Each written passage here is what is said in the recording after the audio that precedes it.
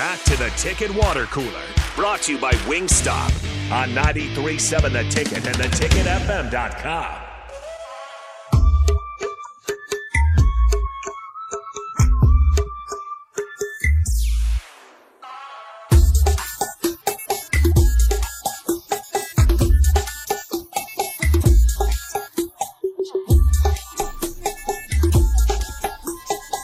We are back here on the Ticket Water Cooler, and it is good since Friday. That's why you can't say Rico. He's finished up his sandwich bite over there. I've got my little good since guy on my cup, holding on to his sandwich. I always like that little logo there. So go out and get your good sense like we do here at 93.7 The Ticket.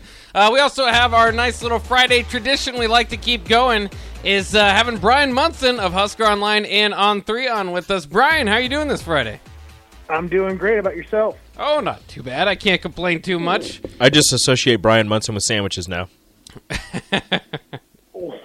Why? What's up with me and the Sandwich Association? What's up with that? We talk to you every Friday, and we get good sense every Friday. So Bryan Munson sandwiches. That is very true, and I do. Now I'm getting it. I got you. I hear it. Yeah, we have more than one reason to get excited on a Friday. And, of course, Nebraska fans have been getting excited over this past weekend because there's more recruiting news. I thought we might be done just because of the numbers, but throw the numbers out the window, Matt Rule says, and company. So let's break down these new recruits Nebraska got this past week, starting out with Ismail Smith-Flores. What do you have to tell us about him? Man, I tell you what, I'm going to see both those kids at Arlington Martin tonight at a basketball game. Never played football before his senior year. 6'4" maybe a little taller, 215 pounds. Really a great athlete. Took an official visit to Iowa in the summer. Took one to Rutgers the week before he went to Nebraska. Obviously, he was recruited at Arlington Martin by Bob Wagner to come out and play football for him his senior year, and now he gets to go play college football for Bob Wagner, who will be his position coach at Nebraska. So it's quite a set of circumstances, but he's a real athletic dude. I mean, look, he's not the polished player that Ben Bramer was. Let's just put that out there. Bramer was a pretty special talent that got overlooked many, many times when it came to that class until, of course, he jumped out and went to Iowa State. But Flores has got amazing potential. He's got incredible athleticism. And it's one of those things, too, it's like where he can go ahead and develop in a great set of circumstances because he's got – Eric Gilbert that's coming in. He's got Thomas Fedoni that'll be in the room. He's got the position coach there that obviously he already knows. It's going to be really fun because I let it slip on the board, man. That's my really quiet sleeper on the offensive side of the football. I really, really enjoy watching his film. Interesting. Yeah. Also, you mentioned it there briefly, and I kind of want to ask you, too, with Jeremiah Charles. Are both those guys playing basketball then tonight?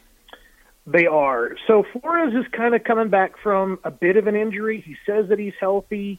Charles is definitely playing. He has no other type of injury issues that are kind of lingering. That's really what put, Charles on the map with Rule, was that Coach Wagner brought him out to a Arlington Martin basketball game, let him watch Jeremiah Charles, basically go out there and have 4 dunks, and that was the 4 bunny tweet that everybody saw a week or two ago before Nebraska offered Jeremiah Charles.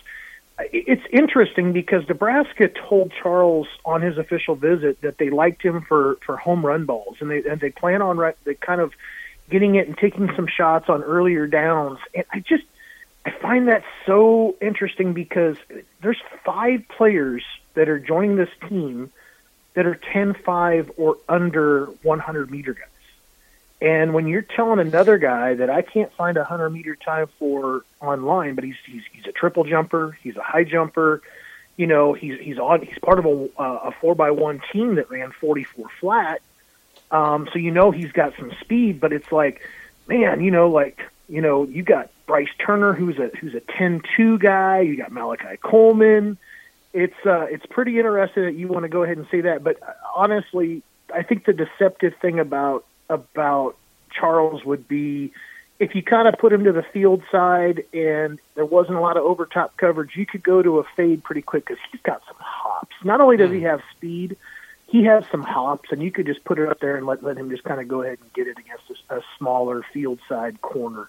But yeah, I'm going to watch both those guys tonight. And Charles is a scorer. He's puts in the dunks and stuff like that. And I'm interested in watching both those guys tonight and getting a feel for what they look like.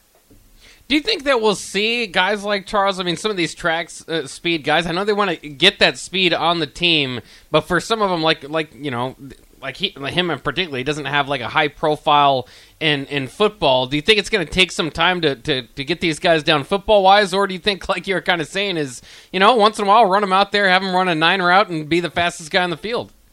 Yeah, well, I think that's really the case. I think that what you got there is, I mean, you got some raw athleticism coming into the class. You got some polished guys. Joshua Fleeks is a 10-5 guy, and he was at Baylor, and he's got obviously some D1 experience. Or you got Malachi over there that's that 6'5" dude, and then you kind of come across obviously, and you're gonna catch a guy like Lloyd, obviously, that's got some more speed but doesn't really have that height that that Malachi has.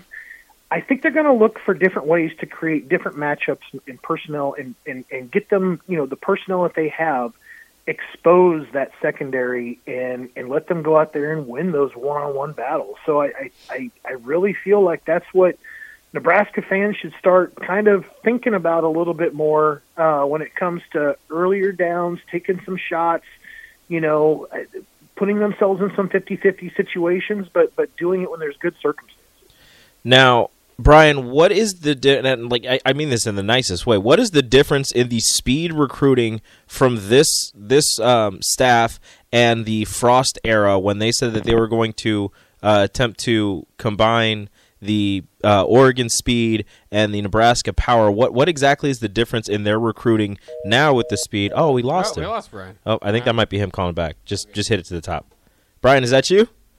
Yeah, we lost you for a second. That's Okay, right. let me restart the question. Okay, I mean this in a non-disrespectful way. What is the main difference in the speed recruiting between this coaching staff and the Frost coaching staff when they said they wanted to combine the Nebraska power and the Oregon speed, where they were bringing in guys who were fast a lot, and everybody got excited for it, but as we all know, it didn't really pan out. So what exactly is the main difference between this type of speed recruiting for Rule and Company and what Frost and Company did? Well, I mean, to be fair, Malachi Coleman was on the radar for Scott Frost, so that's kind of one I'd have to kind of exclude anyway about bringing him into the contrast of the two.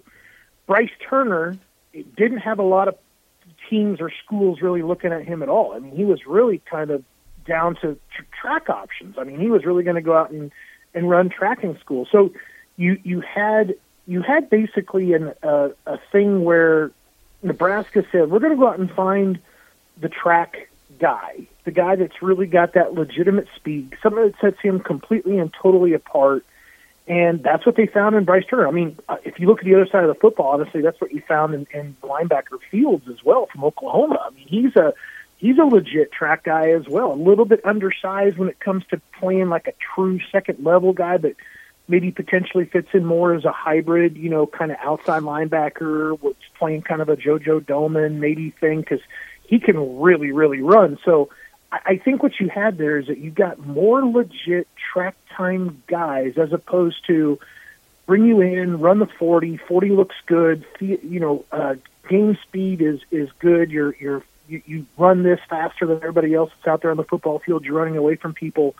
I think there's more legitimacy now around, looking for those legit athletic.net track times and getting those guys that have the real numbers. We're speaking with Bryan Munson of On3 HuskerOnline. And Bryan, this kind of comes in from the text line from a texter we like to call Wet Blanket.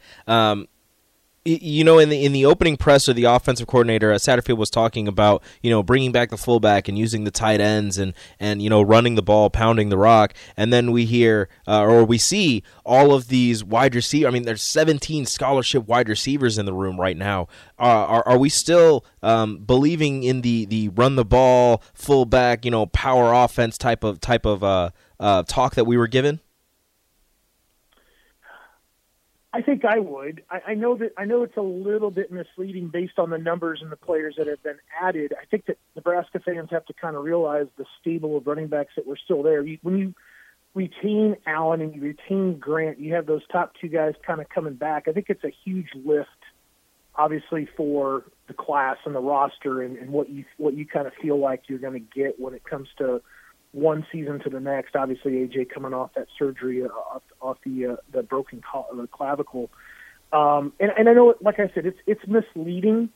I think what you're still going to find though is it's got to be predicated on something. There's an identity, and I think we talked about this many times last fall and even the seasons before, where you just didn't see an identity, or you didn't know what that offense really was. There just didn't feel like. It didn't feel like there was a flow. It didn't feel like that you knew what they could do well. And I think there's a lot of times this last season where, Whipple was kind of in that mode of like, look, I can beat this team I'm up against just by throwing it between Casey and Trey Palmer. And we'll go, almost put the Iowa win into that category, right? I mean, it's really one of those deals there where I feel like they've got that, they had that strength, they overused that strength, and they really abandoned a lot of other things. But I think some of that was because of, you didn't want to use Casey's athleticism because you couldn't afford to get him hurt because there was a drop-off between him and other quarterbacks. And I do feel like still, based on what Rule said, in his public interview recently this week, or what he said before, the Nebraska fan typically identifies college football and Nebraska, history with the running back position and running the football. And that's something, obviously, that he said he's looking forward to doing that. You tell me I got to go there to be successful in Nebraska, I have to run the football and play defense? Count me in. I mean, that's essentially what he said he wants to do. But don't think for a minute, based on the players that you said and obviously what you're pointing out, that they're not going to take their shots. They're not going to be athletic on the outside, because they're very much going to be athletic on the outside. But what does that do? It sets up the run. It sets up those situations where you can be successful running the football when you do have those playmakers and you do have to have those guys, stay in man and bring and put safeties way back off the football and back those linebackers off the line of scrimmage. That's where you can have success running the football. And one other commit that we didn't talk about quite yet, Demetrius Bell, of course, out of Tennessee, another looking to be a wide receiver. What type of wide receiver are they getting in him? Another wide receiver. Not a tall guy, a real productive guy, a lot of polish, 6 foot tall, not a burner, consistent guy that's got great hands, that can make some plays. He had so many different impacts on his team this last season. He had attempts and completions as a quarterback. He obviously was receiving the football as a wide receiver. He had rushes as a running back. He had some impact as a punt returner and a kick returner for his team as well. He's just a little bit of doing everything, and I think as you can kind of dial that back and get a guy that's going to be focused really on that one area, I think you've really found that true kind of possession go-to guy that you can kind of really leverage, and I think it's one of those things that when you talk about like Kemp and what Nebraska got with him and being that number one receiver, I think people are kind of figuring in that's going to be, that's be kind of the guy that I would watch Bell, coming up under a guy like Kemp and seeing how he's doing stuff. I would really want him to pay close attention, essentially, to how basically, Kemp is doing his business and try to follow in his footsteps. And the other recruit that they've gotten since that we've talked to you is the transfer, I believe, Jacob Hood. I believe that was this past week. Everything seems to be go by in a blur these days. But Jacob Hood, of course, the big transfer out of Georgia. I guess couple questions come up there. Maybe why transfer from Georgia? Also, is he the answer at tackle, or is he still kind of too young to say that? I think it's a little bit too early to say. I think that people that are penciling, Jacob Hood in as like the right tackle. It's not the same scenario that we were talking about, a 3 weeks ago with Walter Rouse. Mm-hmm. Walter Rouse had that kind of experience out at Stanford, playing in the Pac-12. Had the film, showed that he could go out there and do it. and you felt like, okay, I'm bringing in a veteran left tackle for one season as a grad transfer versus the scenario in which you get with Hood, and that is, no film, coming off of an injury or even potentially a surgery or two, and you wanted to come in there and you wanted to play a role, obviously, but it's still one of those things. It's like he is going to be at just about the same area as everybody else. I wouldn't give him much of advantage, if any, coming into the spring, other than the fact that he does have massive size. He has seen some really good competition. He knows what the work ethic is all about when it comes to being, playing at Georgia. He's seen it now for a couple of seasons. So those are maybe the only two advantages I would really give to him. But I just don't feel like that people can go out there and just say like that's your right tackle. I think that's where the hope is pinned to. I just don't feel like necessarily that it's a guarantee yet. We're going to have to see on that one. All right, one final question for you. We're already taking up your time, but there's always a lot of questions in recruiting. I guess the biggest question here is Nebraska done? And if they are, or if they aren't, what happens around the corner now that they're over 100 scholarships? No, Nebraska's not done. They've got more stuff going on. So, obviously there's we covered the 3 high school guys that have already jumped in. There was actually a 4th high school guy that visited with them, with Sua Lafoto, that comes out of Bosco Prep Academy out there in Bellflower, California. He's a guy that I think, Nebraska is going to get him on signing day. He's taking another official visit this weekend. He's more of an interior defensive lineman. And, we're getting kind of word, too, as well, that there could be another defensive back potentially coming in, but another speed guy. I mean, not really that hard to see that he was a 200-meter champion. So got some confirming to do when it comes to his official visit. But it would make more sense just adding additional athleticism and size. He's a 6'2", 175-pound guy. So we'll see what else. But I think that Nebraska is really slowing down here. This could be a single official visitor. You could have a walk-on commitment in Bo Sparks. It's actually originally from Lincoln, went to Lincoln Southwest up to his sophomore year. Great speed, really productive down there at Jefferson High School in El Paso, Texas the last couple of years. Great stuff, as always. Thanks to you once again, Bryan, for updating us on the Nebraska recruiting world. Sounds good, buddy. We'll talk to you guys next week. All right, sounds good. There he goes, Bryan Munson of HuskerOnline and On3. And always informative, always entertaining, and always something to look forward to, as well as our good sense on Fridays. So let's take a quick break. We'll invite Nick in for the crossover here. Happy hour coming up just around the corner. We'll do that next year on the Ticket Water Cooler, 93.7 The Ticket.